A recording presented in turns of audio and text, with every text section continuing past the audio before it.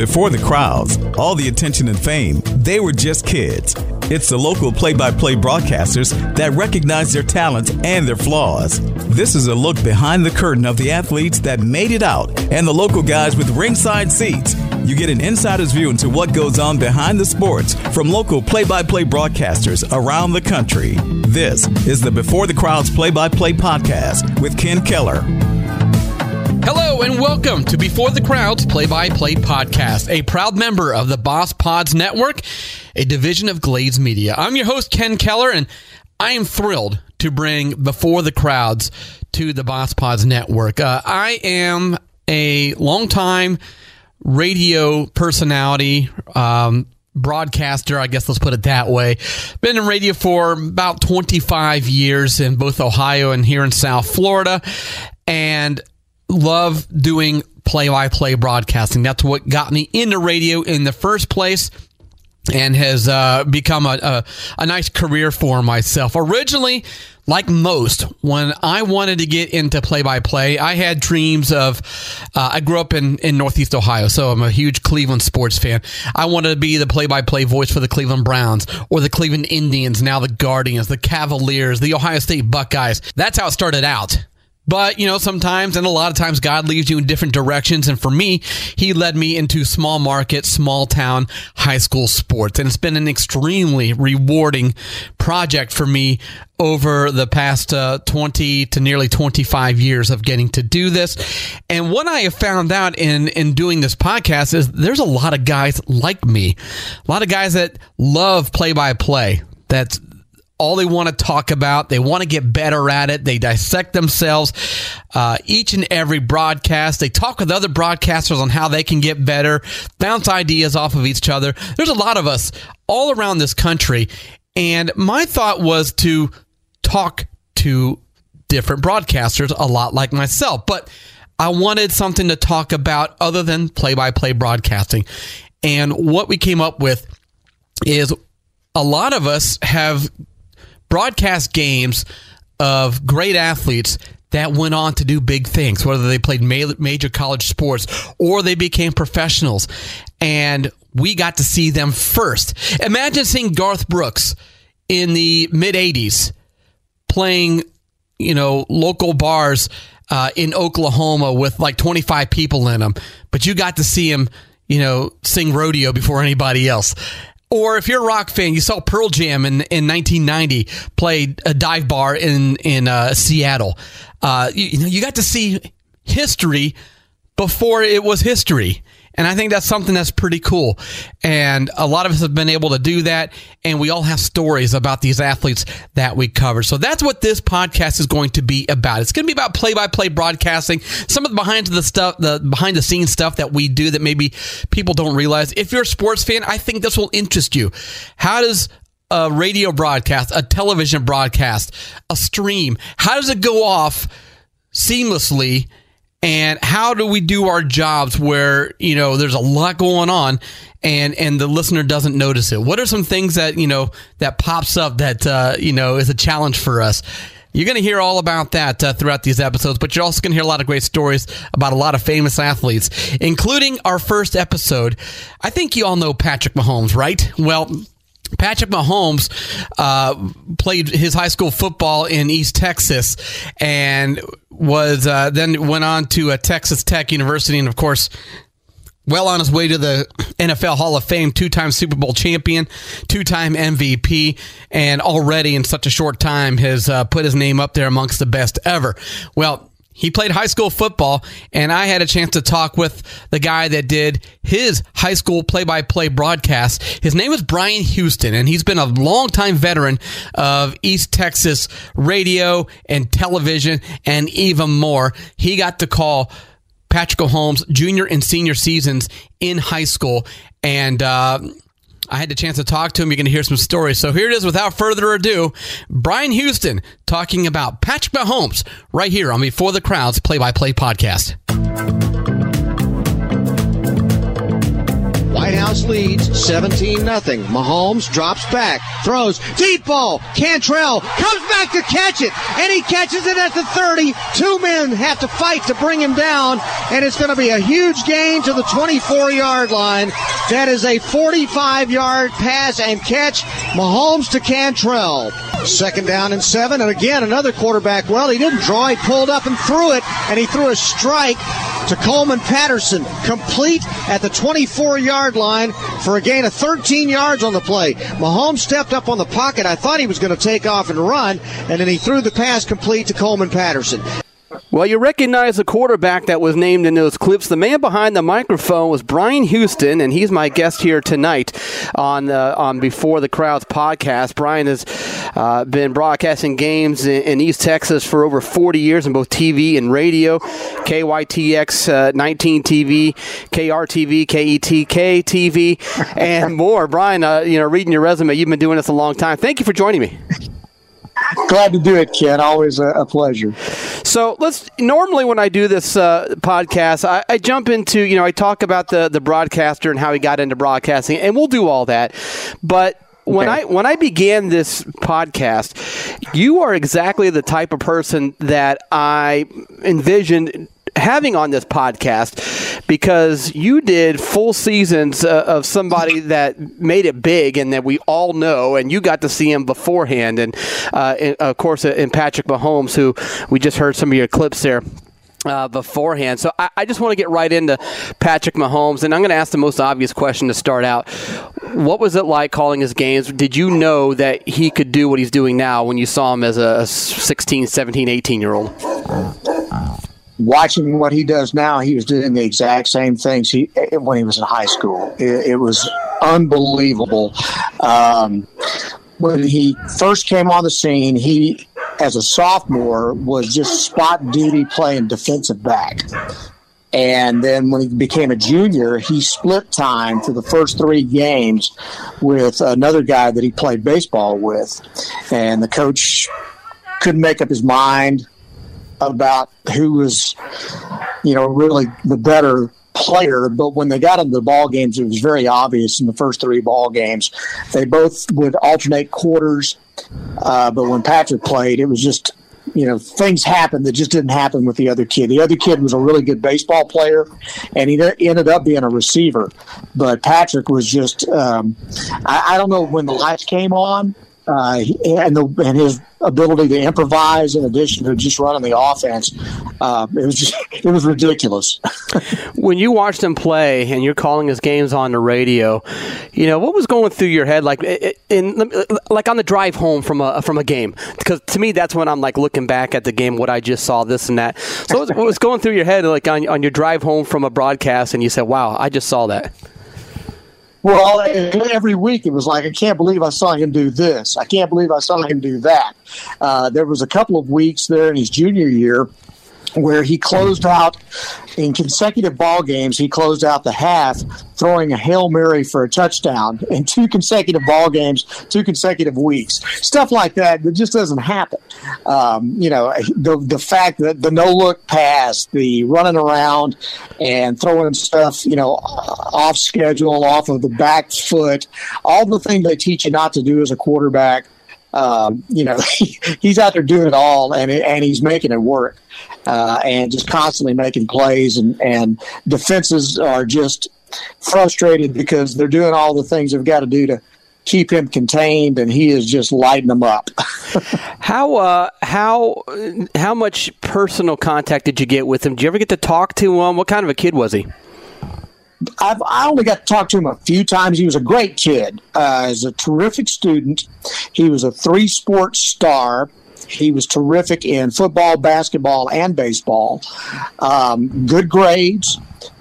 He just was really, he's the All-American kid. You never saw him act up on the field. He was never one of these me guys. He was not, a cocky guy. He played with swagger, and he had incredible confidence. And the way he played, everybody on the field knew as long as he was in the ball game, they had a chance to win. But as far as being, acting like the big man on campus or anything like that, he just didn't do it. And he was just a really, really good kid on the field, and the opponents respected him and seemed to like him because he just never showed you up. He never pointed. He never talked trash, or at least if he did, he certainly didn't do it in football. And he was just a pleasure to watch, and he's still really well thought of. He hasn't been to town in quite a while. When he comes to Texas now, he usually works out with a trainer that he worked out with who was based in Tyler, who now has moved his whole operation basically to Kansas City. But he has a place in Dallas where when Patrick would come back home, he would usually work out in the Dallas area. Talking with Brian Houston, an over 40-year broadcast veteran in the East Texas area. Tyler, Texas, is that correct? Do I have that right? Yes. Okay, in Tyler, Texas. Called 2 years of Patrick Mahomes' games in high school. And, one of the clips that we played, leading into this interview, Brian, is one of your calls. And it just reminded me of something that I think we see from Mahomes every Sunday. And it looks like he's going to run and then stops at the last minute and then just fires it across the field to a wide open receiver and then hits him in stride, and things that you would never, ever, ever coach a kid to do, but he would do it and does it with regularity. It's incredible that he's been able to keep that same kind of swagger, as I'll use that as a lack for a better term, in high school and keep it through what he does now. He's not changed his game. In fact, it's just been amplified. Well, what you mentioned is really key because his offensive coordinator, his junior year, became the head coach his senior year, Adam Cook. And, the things that they normally will coach kids to do, they try to coach some things out of a kid. You didn't do that with Patrick. And you just let him play because he was going to make the play. And so after just a few ball games, you realize, listen, don't coach him like a conventional quarterback. Don't try to get him to do things or take away things from his game that he's so good at. And then he got the really good fortune of being recruited by Cliff Kingsbury at Texas Tech. And Adam told Cliff the same thing. Don't try to change this kid. Coach him to do what he does well. And he did, and he put up ridiculous numbers behind a terrible offensive line and a terrible defensive team at Texas Tech. But he was great. And then he gets to Andy Reid, and Andy Reid basically learned the same thing. I'm not taking away what this kid can do. So, tell me the number. Tell me Bill Belichick would let him do a no-look pass. That's not happening. Never. It's just not happening. Or throwing off the back foot on a regular basis, or running around like crazy, and there would be coaches that would be trying to, coach that out of them, or, hey, we've got to work on your footwork or stuff like that. Well, he needed some work on his footwork coming out of high school, but there came a point where you had to be careful that you didn't take away what he does best by trying to, put him in that box. And he's just been very fortunate that he's had coaches all along the way who realize this guy is just different. And you can't coach him like your standard quarterback, your Peyton Manning, Tom Brady type of, perfectly fundamental quarterback. Let's stop right there. More with Brian Houston talking about Patrick Mahomes and what he was like in high school playing football after this.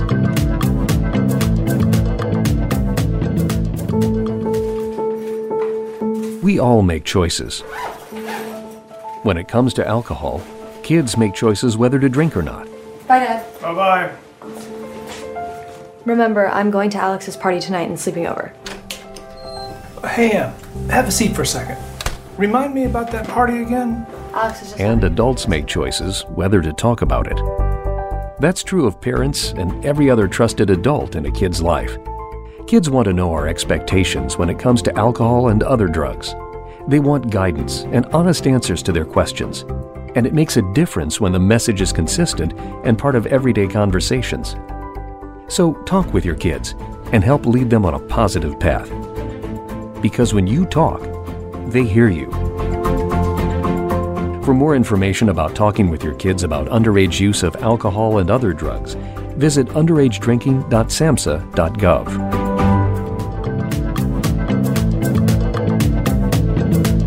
It's really what makes a coach great and a program great. And not that, Texas Tech was great when he was there, but Andy Reid's a Hall of Fame coach, or will be, and, a Hall of Fame organization with Kansas City. The fact that they didn't try to change him, that they worked around his skill set, that they recognized that, it's like you said, even the greatest of all time, Bill Belichick, probably wouldn't have done that.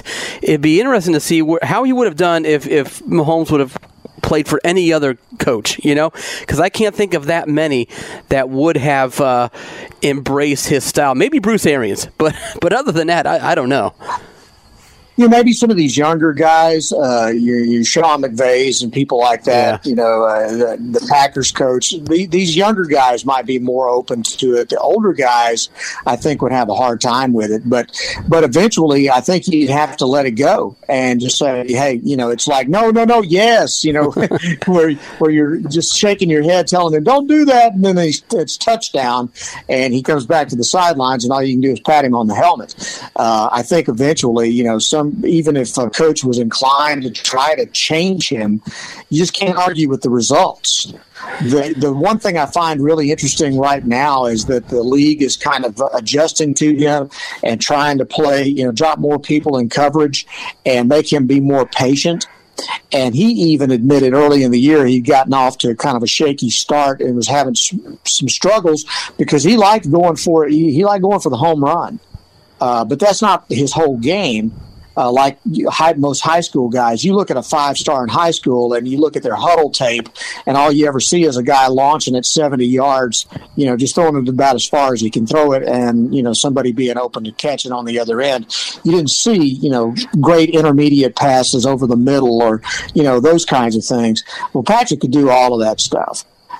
So it wasn't just about throwing, launching bombs and trying to hit home runs all the time. But he will admit he likes to strike quickly, and he doesn't mind going deep because he's got the arm to do it. But the way they play him now, he's got to be a lot more patient, throw a lot more, check it down, throw it a lot more underneath, things like that. So if anything has changed him at all, it's just been the way the defenses have played him. How much of Patrick's development do you think was due to the fact that his dad was a Major League Baseball player and, he grew up with that professional mindset and had an idea of what it took to get to the next level? I think it was huge. He grew up in dugouts. I mean, everywhere you go, you look at pictures of Patrick when he was a little kid. He was out there, playing pepper and throwing the ball around with major leaguers his whole life. So, first thing, he's not intimidated by people with incredible talent. So, and then you get him on the field when he's in high school, and he's the guy with all the talent, and there's nobody near him in that kind of talent level. So, he'd already been exposed to the best of the best and how they behave, how they work, those kinds of things. I think his dad would have, if he was going to be honest about it, probably would have at the time. Everybody thought he was going to go baseball, which is one of the reasons he was not highly recruited in high school as a football player, because everybody was afraid to sign him and then see him, immediately get drafted by the major leagues and just blow off college altogether. So he didn't get a lot of offers. Cliff was one of the few. And I just thought, maybe he will go baseball. But when I watched him play baseball, he was a terrific athlete. He was a really good shortstop. He pitched, but honestly, he was not the best pitcher on his staff. The kid who had alternated with him at cornerback his junior year was the best pitcher on the team. Patrick could throw it really, really hard, but if it wasn't over the plate, if he didn't have any control, he didn't have much else to go to, and there wasn't a lot of movement on the ball. So really, honestly, he probably would not have been a pitcher in the major leagues if he had played baseball. He would have probably played shortstop or something like that. But he was so good at football, and he had such an incredible junior year, and then came back and did even better his senior year, that there was just no denying the guy was something special. I mean, he was one of a kind as a quarterback. And, the difference between going and playing college football and then maybe going straight to the NFL as opposed to, who knows how many years you got to spend in minor leagues and things like that. It may have been, that he thought, I see a faster track to doing what I want to do. And like I said, he definitely went his own way, and his parents seemed to be cool with that. Because when he first went to Tech, he played both sports. But then as it was pretty evident that he was special in college football, then he shifted his focus and quit playing baseball and focused on being a quarterback, and he was phenomenal. How far did those high school teams go in the Texas State playoffs? Not far. They was 2 deep the first year, 3 deep the second year. The problem they had with when he was there was that their defenses were not real great. The game that he lost to get knocked out of the playoff his senior year, they lost 61-59. So it was always a track meet. Defenses gave up a lot of points, and their offenses could score like crazy, but in that particular ball game, it was just they gave up a kickoff return for a touchdown. He was playing with a little bit of a hurt foot, so he wasn't completely sharp. Still made some great plays and had a phenomenal game, but they just couldn't stop the other team. And that was kind of the story of his career. They were undefeated in the regular season. He was 9-1 his junior year in the regular season and lost the district championship to John Tyler on the final game of the season in the regular season. The following year, they went 10-0 and won the district championship, beating John Tyler. But they just couldn't go very deep because they just didn't have the defense. We talk about Patrick Mahomes' his path, and I think he's had a different path to stardom. After 5 years, it's hard to put a guy in the Hall of Fame after 5 years, but he's certainly on his way with the resume that he's put down. But you mentioned he wasn't highly recruited, whether for whatever reason he wasn't highly recruited. He wasn't the number 1 overall draft pick as a quarterback. Those guys are he wasn't even the first quarterback taken in his class. Andy Reid had the wherewithal to, the vision to trade up 10 spaces to go get him. But, it's not like he was a can't miss product in the eyes of many, in the NFL draft. And then he goes, to the NFL and he's doing what he's doing. As you see him go through this process, are you like screaming at your TV and the radio saying, take this guy, he's a star? Was that going through your head when you were watching this progress? Especially when you see guys like Mitch Trubisky getting drafted ahead of him, and that was just ridiculous, The thing that my favorite story is I remember I had a friend, we were at a playoff game Patrick was playing in his senior year. He'd already committed to Tech, and they were playing in Dallas against a team, and I had a friend who works up in Lubbock at the sports talk station there, and so they were very tied to Texas Tech. At the time, Davis Webb was the quarterback at Tech. And so the guy is a good friend of mine, came into the press box before the game, and he's asking me about Patrick. And he says, so what do you think? Is this guy really does he have the goods? Is he a real deal, or is it just a lot of hype? And I looked at him and I said, I'm going to tell you something right now. The day he sets foot on campus at Texas Tech in Lubbock, he's going to automatically be the best quarterback on campus. I don't care who's playing there right now. I don't care who's starting. He's going to walk on that field, and he's going to be the best quarterback in camp. Oh, there's no way. Davis Webb's awesome. I said, trust me, hide and watch. And it wasn't but about 3 or 4 games in that he was already starting as a freshman. I think it may have been because of injury, but once he took the job, he never gave it up, and Davis Webb ended up, transferring. So that's one of the few times in my life I could ever say I was right. but it was, there was no way you could watch this kid for 2 solid years. One of the programs here in East Texas, they've won 8 state championships in the last 10 or 11 years, is Carthage High School, and they played a home game against White House, and that year they went on to win the state championship, and they had a college candidate at quarterback as well. And they went through the whole season, lost only one ball game, and it was to White House because Mahomes went nuts that night and was running all over the place, and they couldn't do anything with him. And that's the only quarterback I've ever seen do that to this high school at Carthage. And after the game, and even all these years later, we talk about it, and the coach there, who is he's maybe the greatest coach that's ever coached in East Texas, says, well, that night we got Mahomes. That's all there was to it. He says, you couldn't stop the guy. And again, this is a guy that's got 8 state championships in his, in the trophy case. So he was that kind of quarterback. He was just special. Yeah, you just tipped. And one of a kind. I will say this too. I'm sorry, Ken. No, that's all right. East Texas has produced some really, really good football players over the years. There are a number of them in the NFL right now. Greg Ward's a wide receiver at Philadelphia with the Eagles. He played quarterback for John Tyler when they faced Patrick Mahomes that junior year and beat Mahomes. Tyus Bowser, who plays defense for the Ravens, was on him like a cheap suit that night. That's the game oddly enough, the game I remember most out of the entire 2 years of covering Patrick was the night they lost to John Tyler because they jumped out to a huge lead. And then the defense did what it does. They gave up a lot of points.